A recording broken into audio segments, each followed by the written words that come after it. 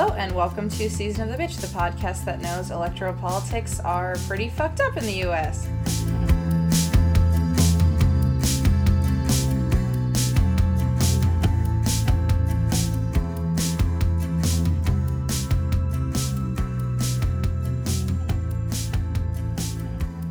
Today we have Zoe. And Kellen. Today we're talking to an advocate and activist who recently ended her run for Congress due to a number of systemic blockades, and we'll get into that. We originally were going to be talking about her campaign, but instead we're going to be talking about why their electoral system is fucked and is set up in a way to block working class and progressive candidates from being able to run. We'll also talk about all of the other amazing work that she has done and is continuing to do. So welcome, Erica Vladimir. Thank you. Thank you so much for having me. We're so excited.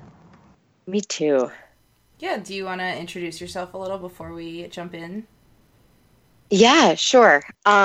So like you said, my name is Erica Vladimir. I am an attorney. I'm also a self-described policy nerd and government nerd.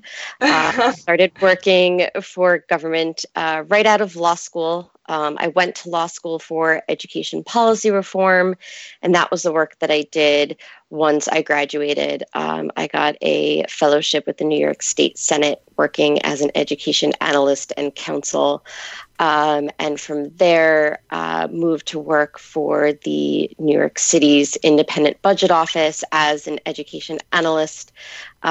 While working for the city, I co-founded New York State's Sexual Harassment Working Group, which I know we'll get more into.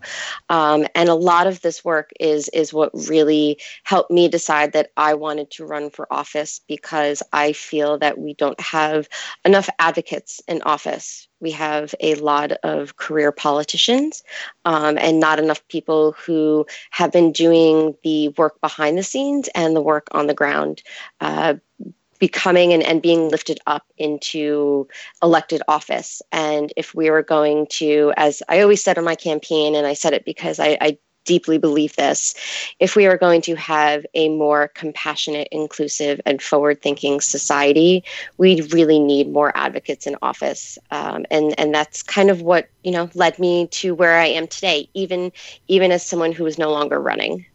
Yeah, so that's all super fascinating. I was going to ask you to tell us a little bit about why you decided to run for office, and you're kind of already starting to answer that question. So I think that the natural follow-up is like, what is it like to make that decision to, seek a seat in government and like to actually start the process of a campaign?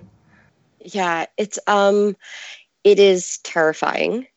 I will say the calmness that I felt throughout this entire process of running for office was the moment that I decided I was going to run.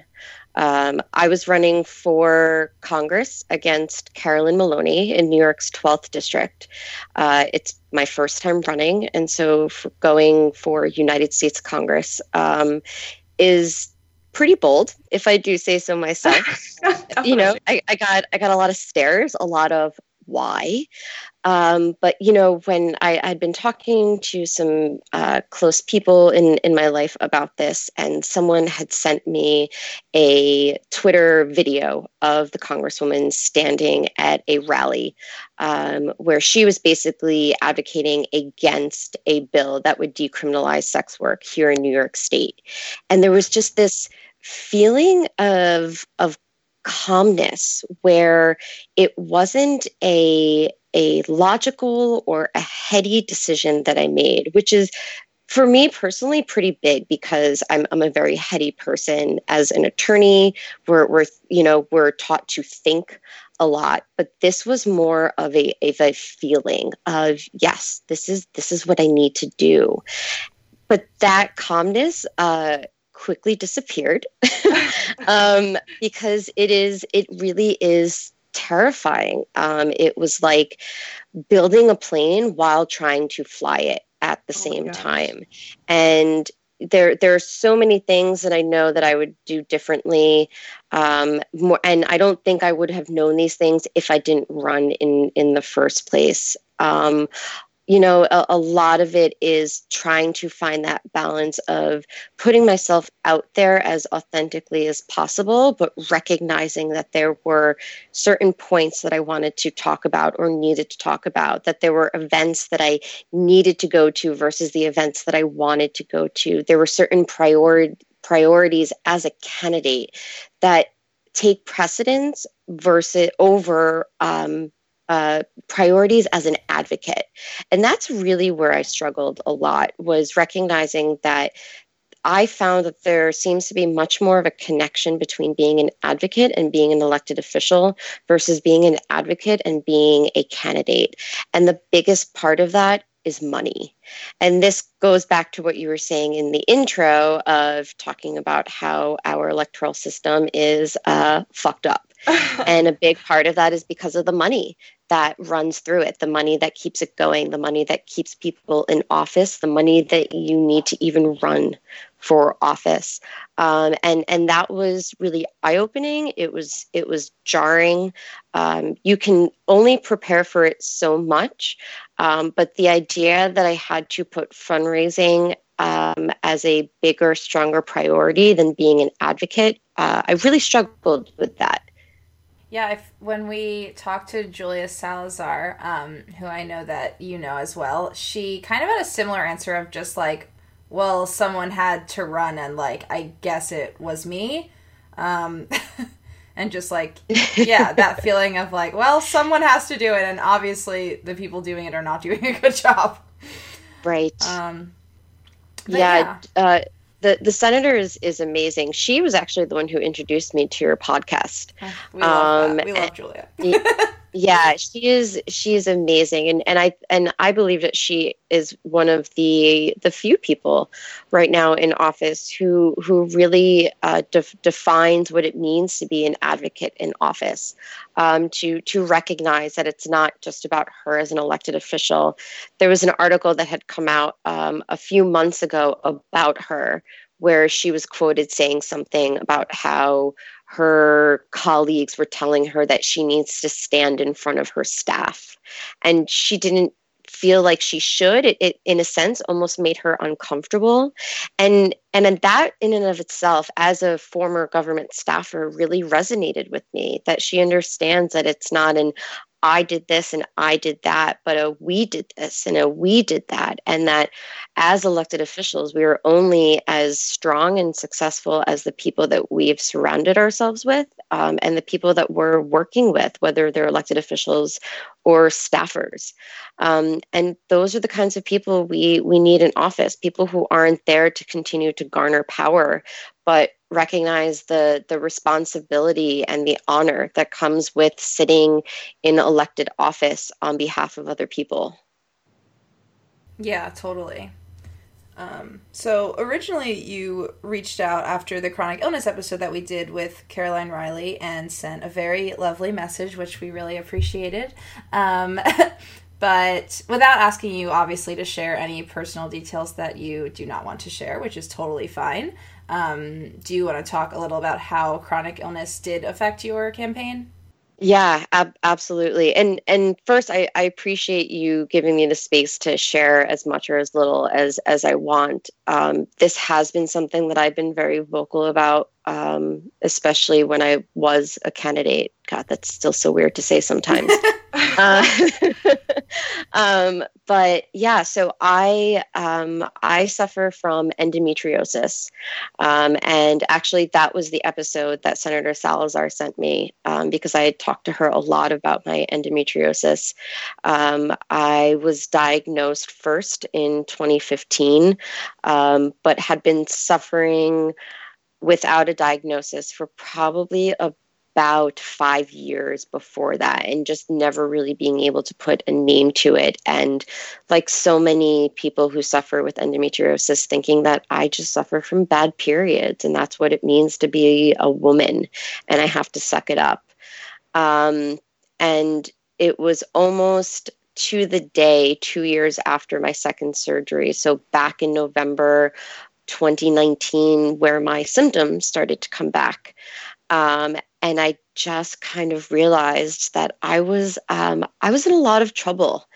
And even though I've suffered from chronic illness for so long, I still forget every time how exhausted it makes you, and how much it can really control your life. And this is something that I've been able to reflect on even just in the last 2 weeks. So I withdrew my candidacy from the race about 2 weeks ago. And since then, I've really had the time and space to think about this, and not only think about the endometriosis and the way that it's been affecting me, but I've actually had the space for it to impact me physically, mentally, and emotionally in a complete way. As a candidate, there is no time to be sick. And so there were months, there were weeks where I was going, 2-3 days without eating anything, because part of my symptoms with endometriosis is severe nausea. And I would go to events without, after not eating for 48 hours. I would be at endorsement forums, standing up and talking to people, and sort of feel like I was in this dream state because I hadn't eaten. Or I'd be not standing up straight because it felt like there was a serrated knife in my left ovary. And I didn't realize how much it was affecting me because I had to keep pushing forward. You can't half-ass a campaign. And so I gave it everything I had, and I didn't realize until about 2 weeks ago that everything I had still wasn't enough, and I was still half-assing it because I didn't have the energy. I didn't have the mental and emotional capacity to give the campaign what I wanted to, what it deserves, and what I know I can give it. And that's because my endometriosis is back, and it's really fucking shitty. And I don't know how else to put it. It's one of those things where, I've immediately reached out to a surgeon, and I'm talking to them, and I'm going to have surgery again. I'm going to have it soon. And I don't really know if I'll understand how much of an impact it had in the 8 months of my campaign until I have that surgery and I feel better. Because even like right now, sitting here talking to you both, I'm having a good day. But on a good day, I'm still exhausted from my bad days that I had before, earlier this week, over the weekend, or last weekend. And so even on my good days, I'm still recovering from my bad days. And I'm going to have some bad days at the end of next week. I can time it so easily with my cycle. And so until I have the surgery, I'm never going to really remember or understand what kind of shape I'm in or not in, because I am affected by this and impacted by it on a daily basis. Yeah, absolutely. I think too, a lot with chronic illness, like something that I get is people saying like, wow, but like you're really strong, or like you can handle it. And it's like, you don't necessarily want to be strong. You just sometimes have no choice about it. And it's just like, well, that's what I have to do. Versus like wanting to take that on. Which, yeah, is very shitty. Yeah, I totally feel that so much. It's just that, you're so strong, and I sort of feel like I have no choice. Yeah. But to be strong. And part of that is because if I'm not strong, I'm not going to be able to do the things I want to do.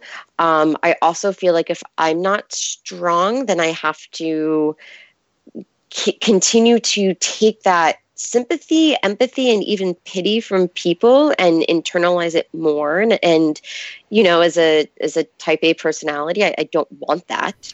I want to be independent. I can take care of myself. I don't need anybody else, kind of thing. And so not being strong is almost like admitting that I can't do this on my own. And so I've sort of convince myself that I have no other choice but to be strong, because there's no other way to go through this. And I do think there's a level of toxicity to that. And there have certainly been days where I couldn't do anything, and I had to give in. But because I still have this feeling of I have to be strong, on those days that I couldn't be, it was even worse because I felt like I was letting myself down, and I felt like I was letting my campaign down. I was letting down the people that I, felt like I was working with and working for and fighting alongside, because I couldn't do my best. And that was really hard to admit. It's still really hard to admit. And I do think it's going to take some time and therapy to sort through that.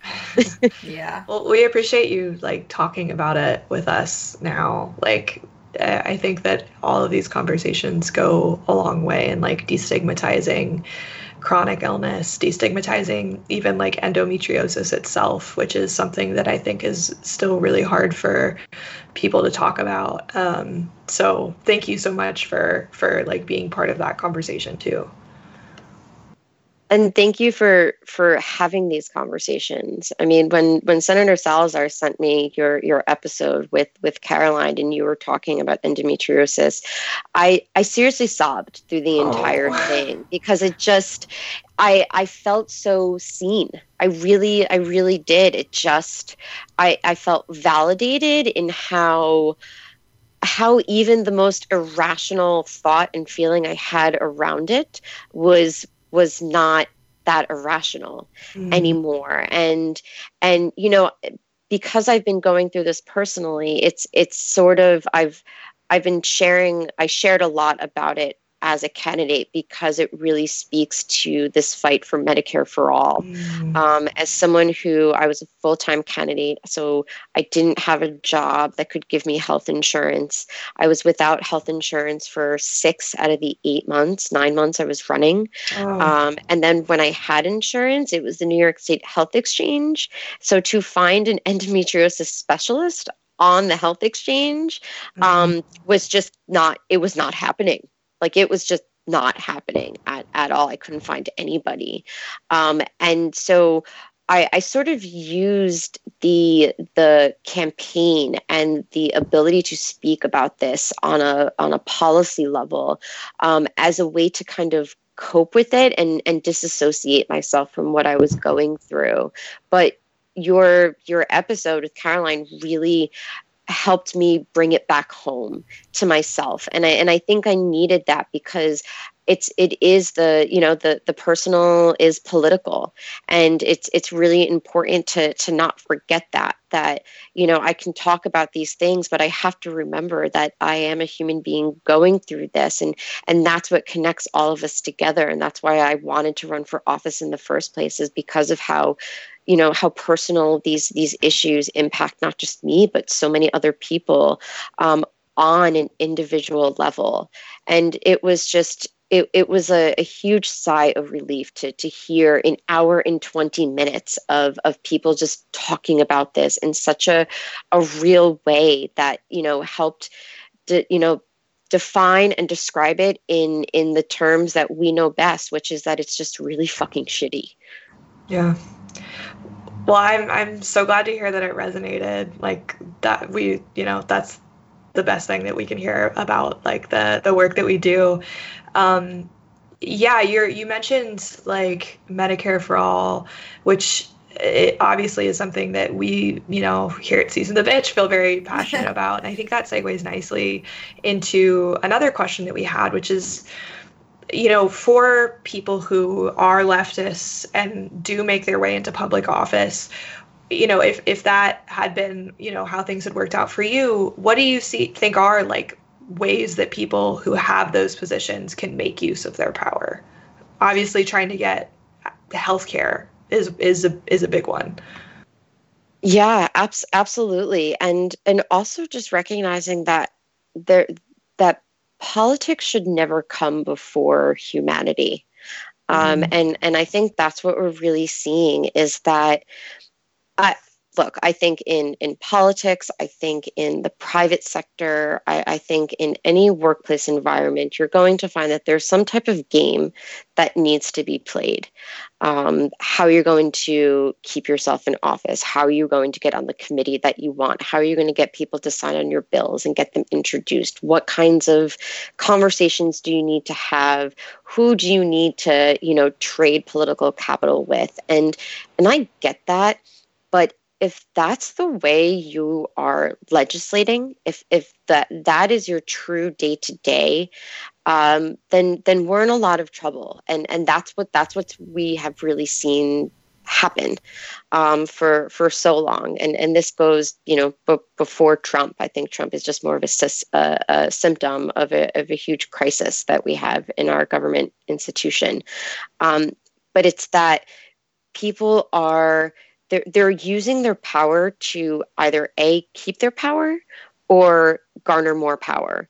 They're not actually using their power for what we elected them for. Mm-hmm. And there's so many reasons for that, but a big part of it too is just that, people like power. You have to have a pretty high level of confidence in order to run for office, and rightfully so. I truly do believe that.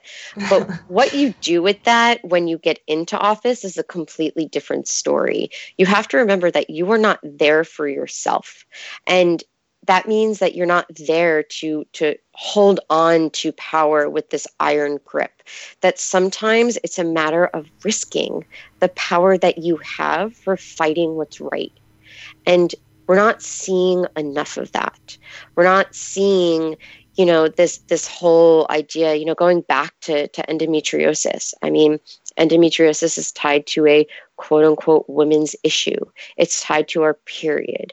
And so it's taboo. And we don't talk about those things. But there are so many people in a position of power who should be talking about this. And another thing that I've started to tie it to is my work around sexual harassment or gender-based harassment and discrimination. When you talk to people who experienced it in the past, 30, 40 years ago, a lot of what they'll say is, well, I had to deal with sexual harassment in my workplace and I turned out just fine. And so I can sort of see that now when it comes to healthcare, and even endometriosis, where it's, well, I had bad periods when I was younger and I'm fine. And so many women have bad periods, and it is just what it is. And we need more people who recognize that in their position of power, that means they have the power to question the way things were and are, and that they have the power to change things. And yes, part of that might be risking the power that you have. But if you're not willing to do that, then you do not deserve that power in the first place. Yeah. Yeah, I think that's a good comparison of I lost my train of thought. What was I going to say? Oh, yes. I think that's a really good comparison of, not going with the status quo and not accepting the, well, that's just how it's always been. And it's no, that's not how it always has to be. That's not how that works. But speaking of the status quo, in your statement, which you sent to us about why you chose to end your campaign, and we can link to that in the description because I did think that was very well written. But you referred to, you're welcome. You referred to the federal campaign finance system as the Incumbent Protection Program, which I really liked that wording for it. That's so good. Yeah. And I think we all have a general idea, of course, of how the money in politics work, but what was that like as someone dealing with fighting that firsthand? Yeah, that's it was tough. And as much as I'm realizing now how much my endometriosis impacted the way that I was able to run my campaign, I do believe that the biggest factor for me was funding, or maybe I should say lack thereof. And a part of it, there's There's so many different factors to it, and it's all can fall under the umbrella of campaign finance. When you're going up against an incumbent, especially like someone like Congressmember Maloney, who has been there for 28 years, the things that we as progressives, as leftists, as a younger generation that is willing to dig into the weeds, especially on things like campaign finance, it's hard to bring that narrative forward and have that type of nuanced conversation with people who are more of the mindset of, well, she's a Democrat and she's been there for 28 years. So why am I going to go with somebody that I don't know and someone who's younger? And because of that, we don't get to bring to light things like Carolyn Maloney takes corporate PAC money from BlackRock. And BlackRock is the world's largest asset management company, and the biggest investment that they make is in fossil fuel and coal industry. So as we're trying to fight climate change, as she signs on to be a co-sponsor of the Green New Deal, she's also taking funding from BlackRock. She takes funding from Pfizer, a pharmaceutical company. And we know that the pharmaceutical industry is one of the biggest funders of elected officials and their campaigns. And that is one of the biggest reasons why prescription drug prices are so high and why we can't get closer to a Medicare for all single payer healthcare system. So when you try and have those conversations about somebody who has held power for so long, it becomes unfortunately nuanced enough that people just aren't willing to listen because we're all, as humans, more comfortable with what we know, and we would rather stick with that. And we're going to make excuses. There were so many people that I talked to, and it's, well, yeah, she might take money from BlackRock, but she co-sponsored the Green New Deal. Whereas for me, my argument was, you can't sponsor the Green New Deal and also take money from BlackRock. We don't need elected officials who are just talking the talk anymore. It's time to have elected officials who are walking the walk. And so I think that's one piece of the campaign finance. Another piece is just, as somebody who is running for the first time, what they tell you as a candidate is you have to Rolodex your contacts.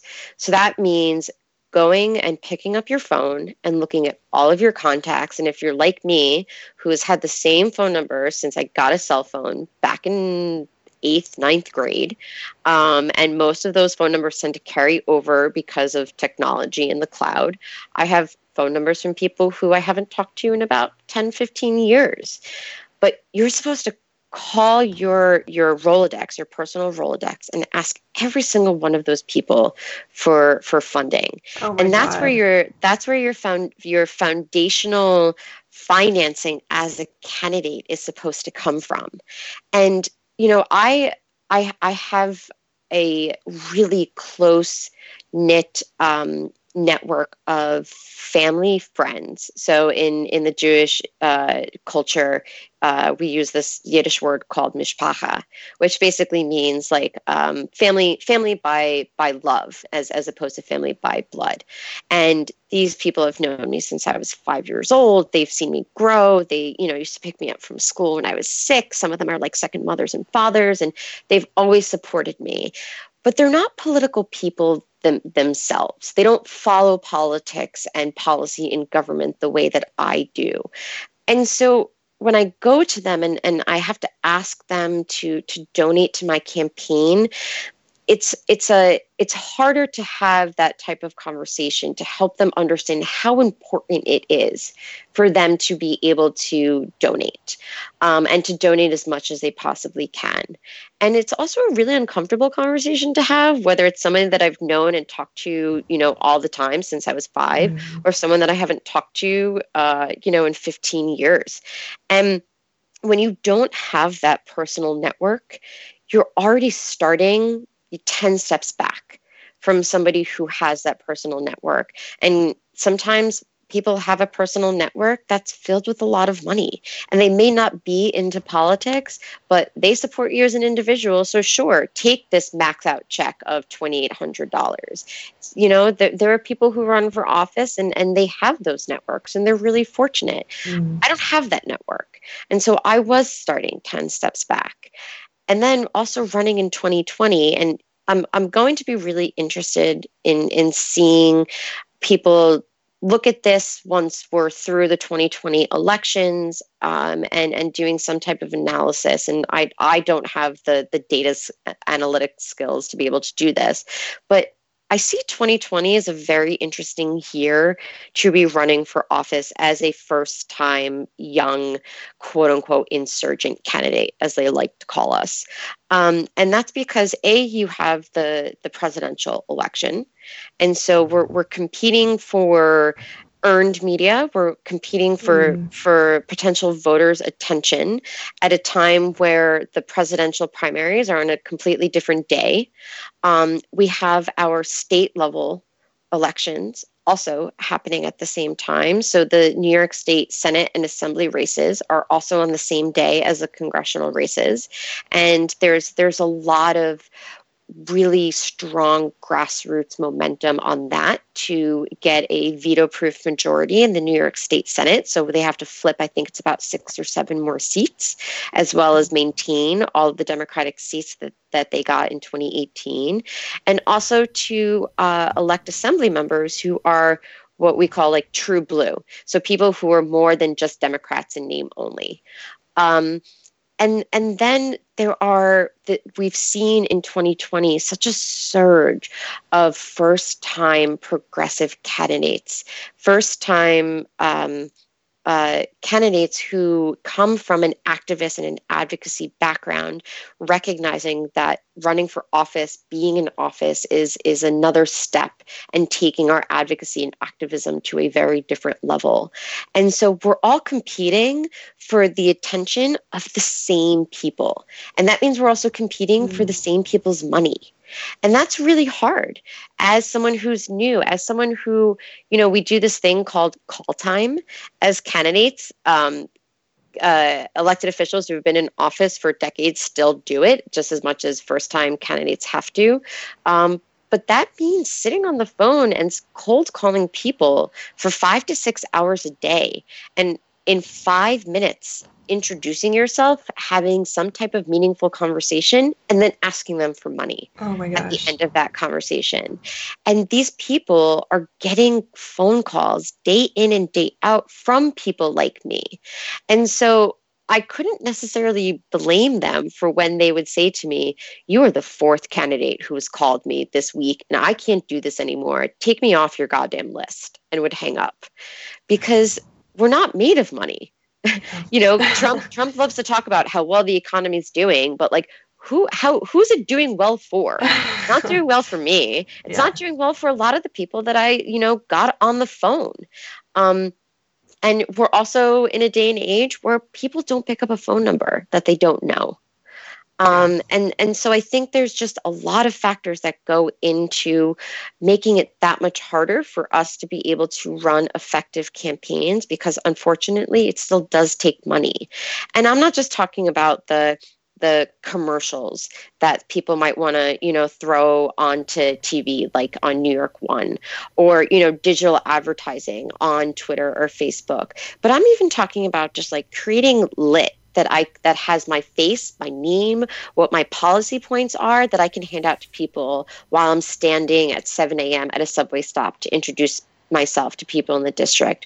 I'm talking about building a team around me who they may not necessarily have the expertise and experience that a lot of other incumbents can get on their campaign teams, but you still want to pay these people a living wage.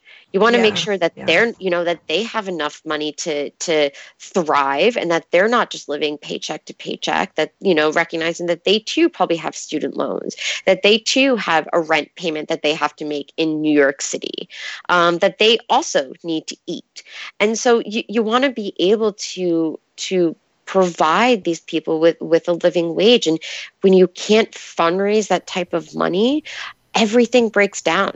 And you can't run an effective campaign that way. And there are certainly some people out there who feel like if what they need to focus on day in, day out as a candidate is fundraising, that's going to work for them. I couldn't do that anymore. And that's what we really realized, is that if I was going to move forward with this campaign, every month we would be stressing out of, are we hitting our financial goals? Are we hitting our financial goals? Do we have enough money? Are we hitting our financial goals? And that takes time away from me being able to have meetings with advocates and activists about the policies that, constituents care about. Putting together, I held a press conference on the Title IX rules and how the rollback by the U.S. Department of Education would really, put students from kindergarten all the way through college in danger with gender-based violence and harassment. I wouldn't be able to do those things anymore if I kept going, because I was going to have to focus on fundraising. And that's not me. That's not why I got into this race. That's not why a lot of us get into this race. And it's showing that the system protects people who know how to fundraise, who will take money from anybody, and then can keep that money and carry it over year after year. Carolyn Maloney, who I ran against, really didn't have, besides, 2018, she had a really strong primary challenger. But before that, she didn't really have a primary challenger before 2010. And so, she can still fundraise money, but then that money just sits there. And so she has $500,000, $1 million that she can just whip out and use. And then there's also the personal finances. Carolyn Maloney was able to lend her campaign $100,000 of her own money. I would have fucking killed to be able to lend my campaign $100,000, knowing that I was going to be able to pay it back. Like, I just didn't have that capacity. And how can we be expected to compete with that? It's not feasible.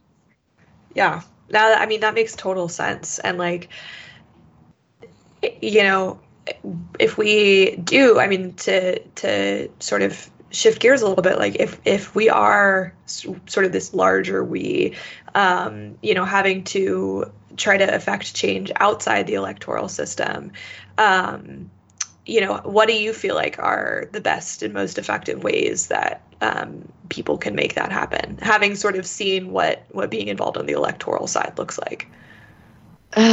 There's a lot. I think first and foremost is do something, right? I think there's so many people out there who see this political system and just feel like it is so fucked, and why are they even going to try and get involved because of how fucked it is? They would rather walk away from it. And I can't say that I blame them, but we have to stop doing that. We have to realize that if we recognize that there is a huge problem, it's time for all of us to become a part of the solution. And so the more of us who are willing to do that, the more of an impact we're going to be able to have. When, specifically when it comes to campaign finance, I think there's various levels. I think we have to start having more of a conversation about it. Everything is more about being able to educate ourselves and each other about what a campaign finance system would look like.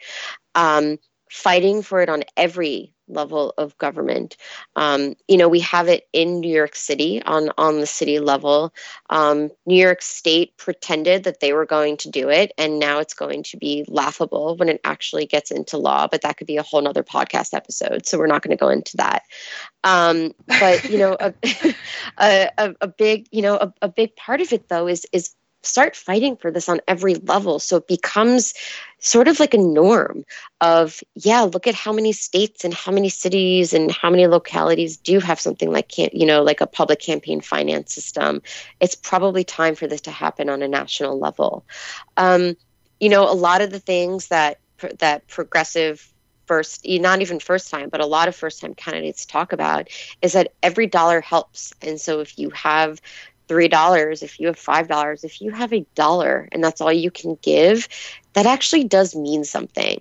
And we're really not blowing smoke up people's asses when we say that as candidates. We truly do mean that. And I think that's really important, is if you have the ability to donate $5, that is just so important. And don't convince yourself otherwise. Really take what we are saying to be the honest truth. And so recognizing that that those small dollars really do go a long way is so important. But I do think that going back to what I said in the beginning, just more people have to get involved. More people have to stop writing off a broken system and be willing to rewrite the system and get involved in doing so. Yeah.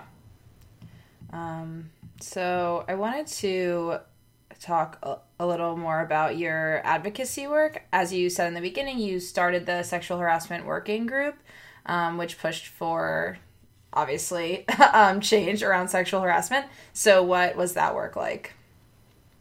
Yeah, so in January of 2018, I came out publicly with my story of being sexually harassed by the state senator that I was working for at the time. It was about 3 years after it had happened, but like so many people, I was really my entire world was turned upside down when I saw what was happening with all of the survivors coming out against Harvey Weinstein. And I realized, as somebody who wanted to work in government, who had been working in government and planned to continue to do so, it goes back to what I just said before. I see a problem and I wanted to be part of the solution. And I felt like I couldn't be a part of the solution if I didn't tell my own story first. And it was a result of telling that story that I met some amazing, amazing people who unfortunately themselves had experienced harassment, assault, and discrimination at the hands of state elected or appointed officials in New York State. And we really decided that we wanted to tackle this from a systematic and systemic level. And that meant holding our elected officials accountable and asking them to create a meaningful process when addressing gender-based harassment and violence. And we, the name Sexual Harassment Working Group kind of really just came out of this idea that there were 7 of us then. And, we couldn't just always list our names, that if we wanted to be cited publicly, we needed something. And it also came from the idea that we were just all policy wonks. We dug into the legislative proposals that were put out there. We looked at the political negotiations that were happening on behalf of survivors. And it was really clear that nobody had talked to a goddamn survivor. Because if they did, they never would have introduced, negotiated, and then passed the laws that they did. And this was in April of 2018, April of 2018. And we just realized we had to take it into our own hands. And so we worked with other advocates and experts and survivors who had been fighting for these types of reforms for years, talked to them about what we felt would be really good policy changes. And we put together our own policy proposals. We rolled those out in June of 2018. And one of the things we really started to fight for after that was legislative public hearings. What we found was the importance of telling our stories, of survivors telling their stories, was continuing to be diminished by the very people who were in power. They felt that their voices were more important than those who had actually had firsthand experience, who, as we would say, became unintended experts of their own trauma. And we felt that if they were going to really create the strongest laws against harassment and discrimination, they had to hear these stories. They had to provide the space for survivors to talk about what they went through in a public way, because that would help us start to destigmatize what happens when we are harassed and assaulted and experience this type of violence.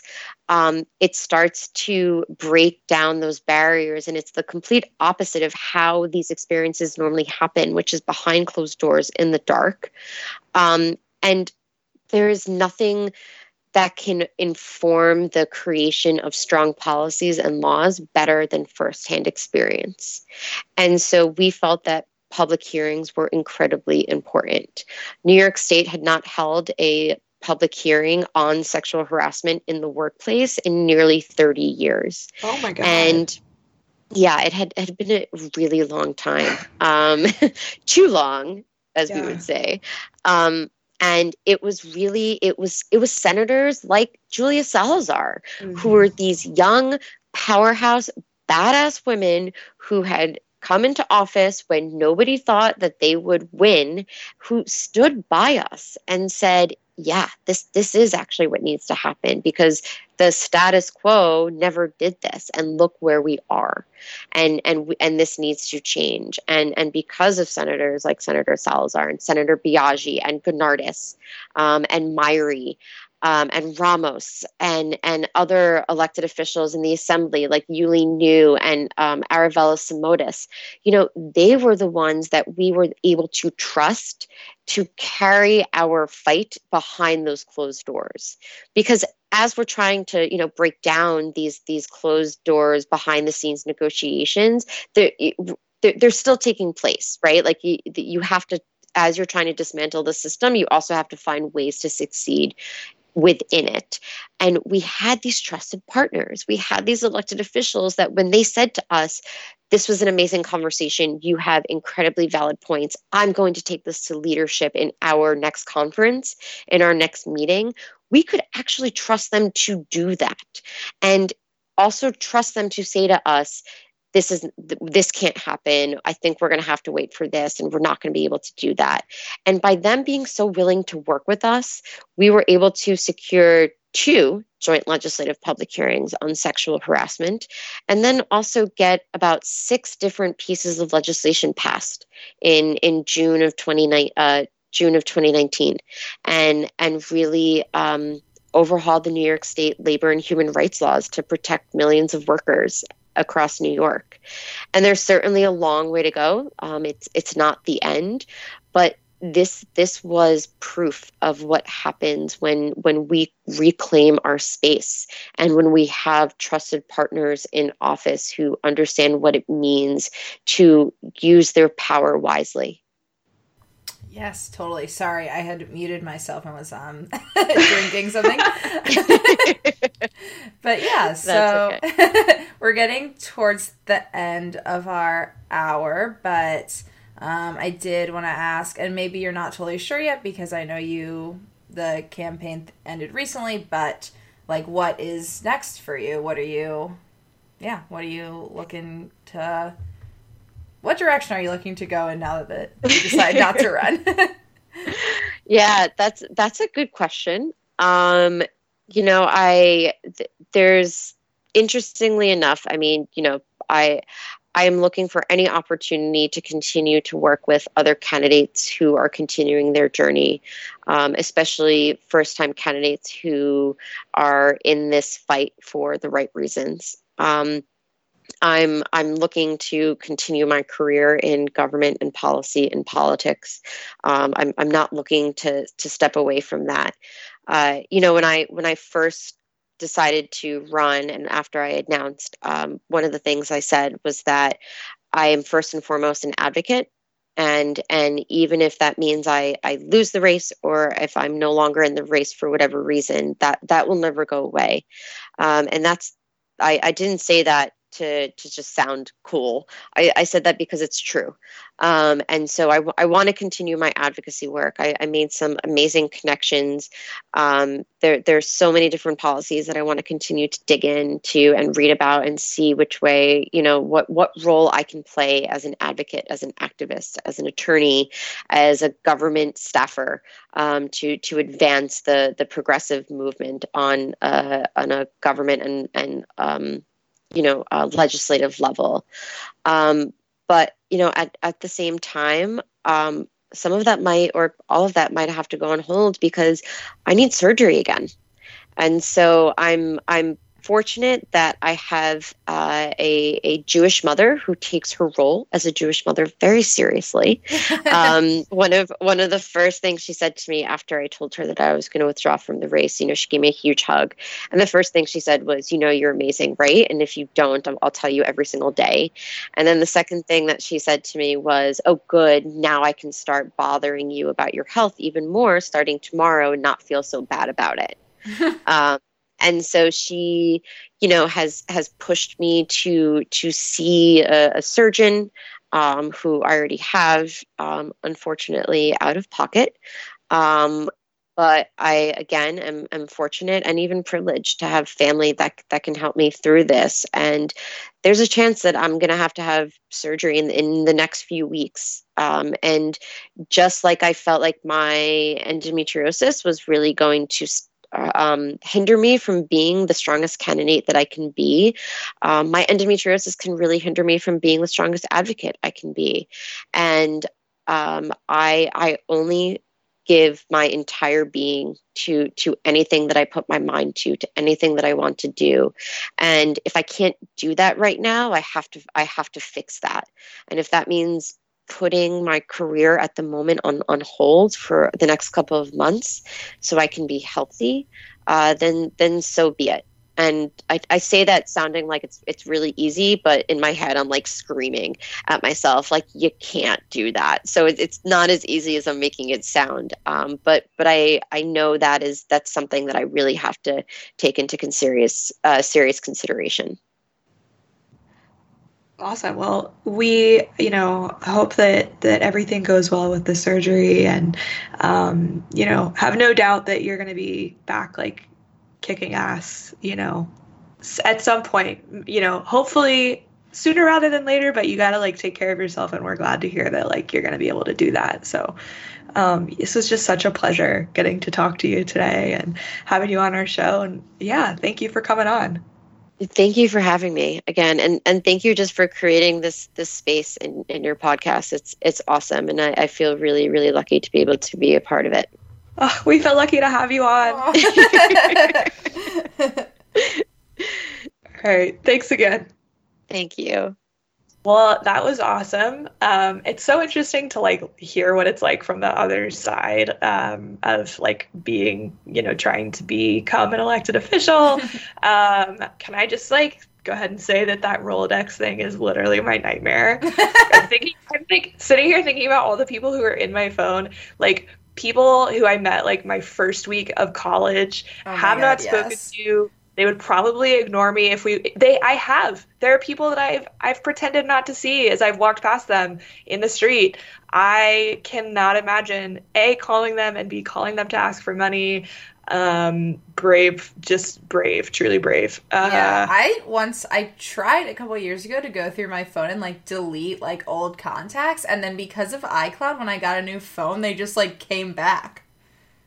My God, you literally can't escape. Someone's now gonna at me and be like, "You don't know how phones work. You can definitely delete contacts, but whatever. I don't know how technology works, and I don't really care. Thank you. Anyway."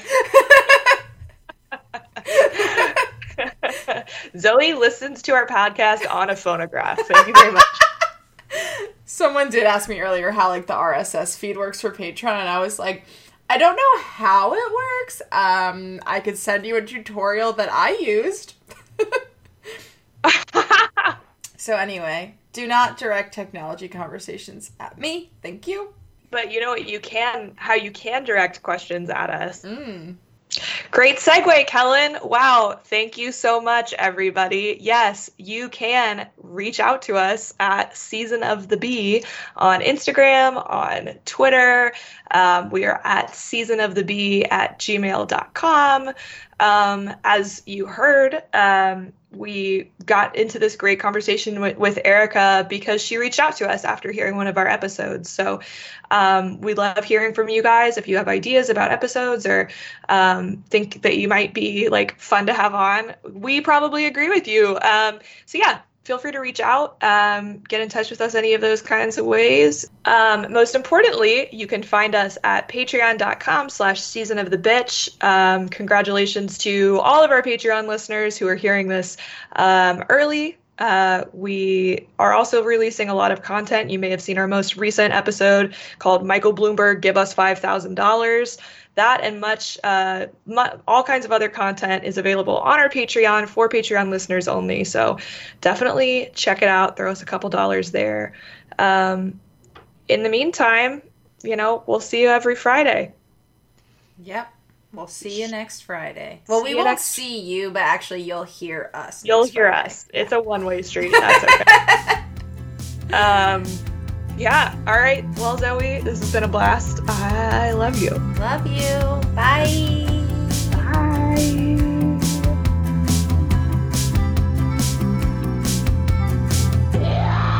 Season of the Bitch.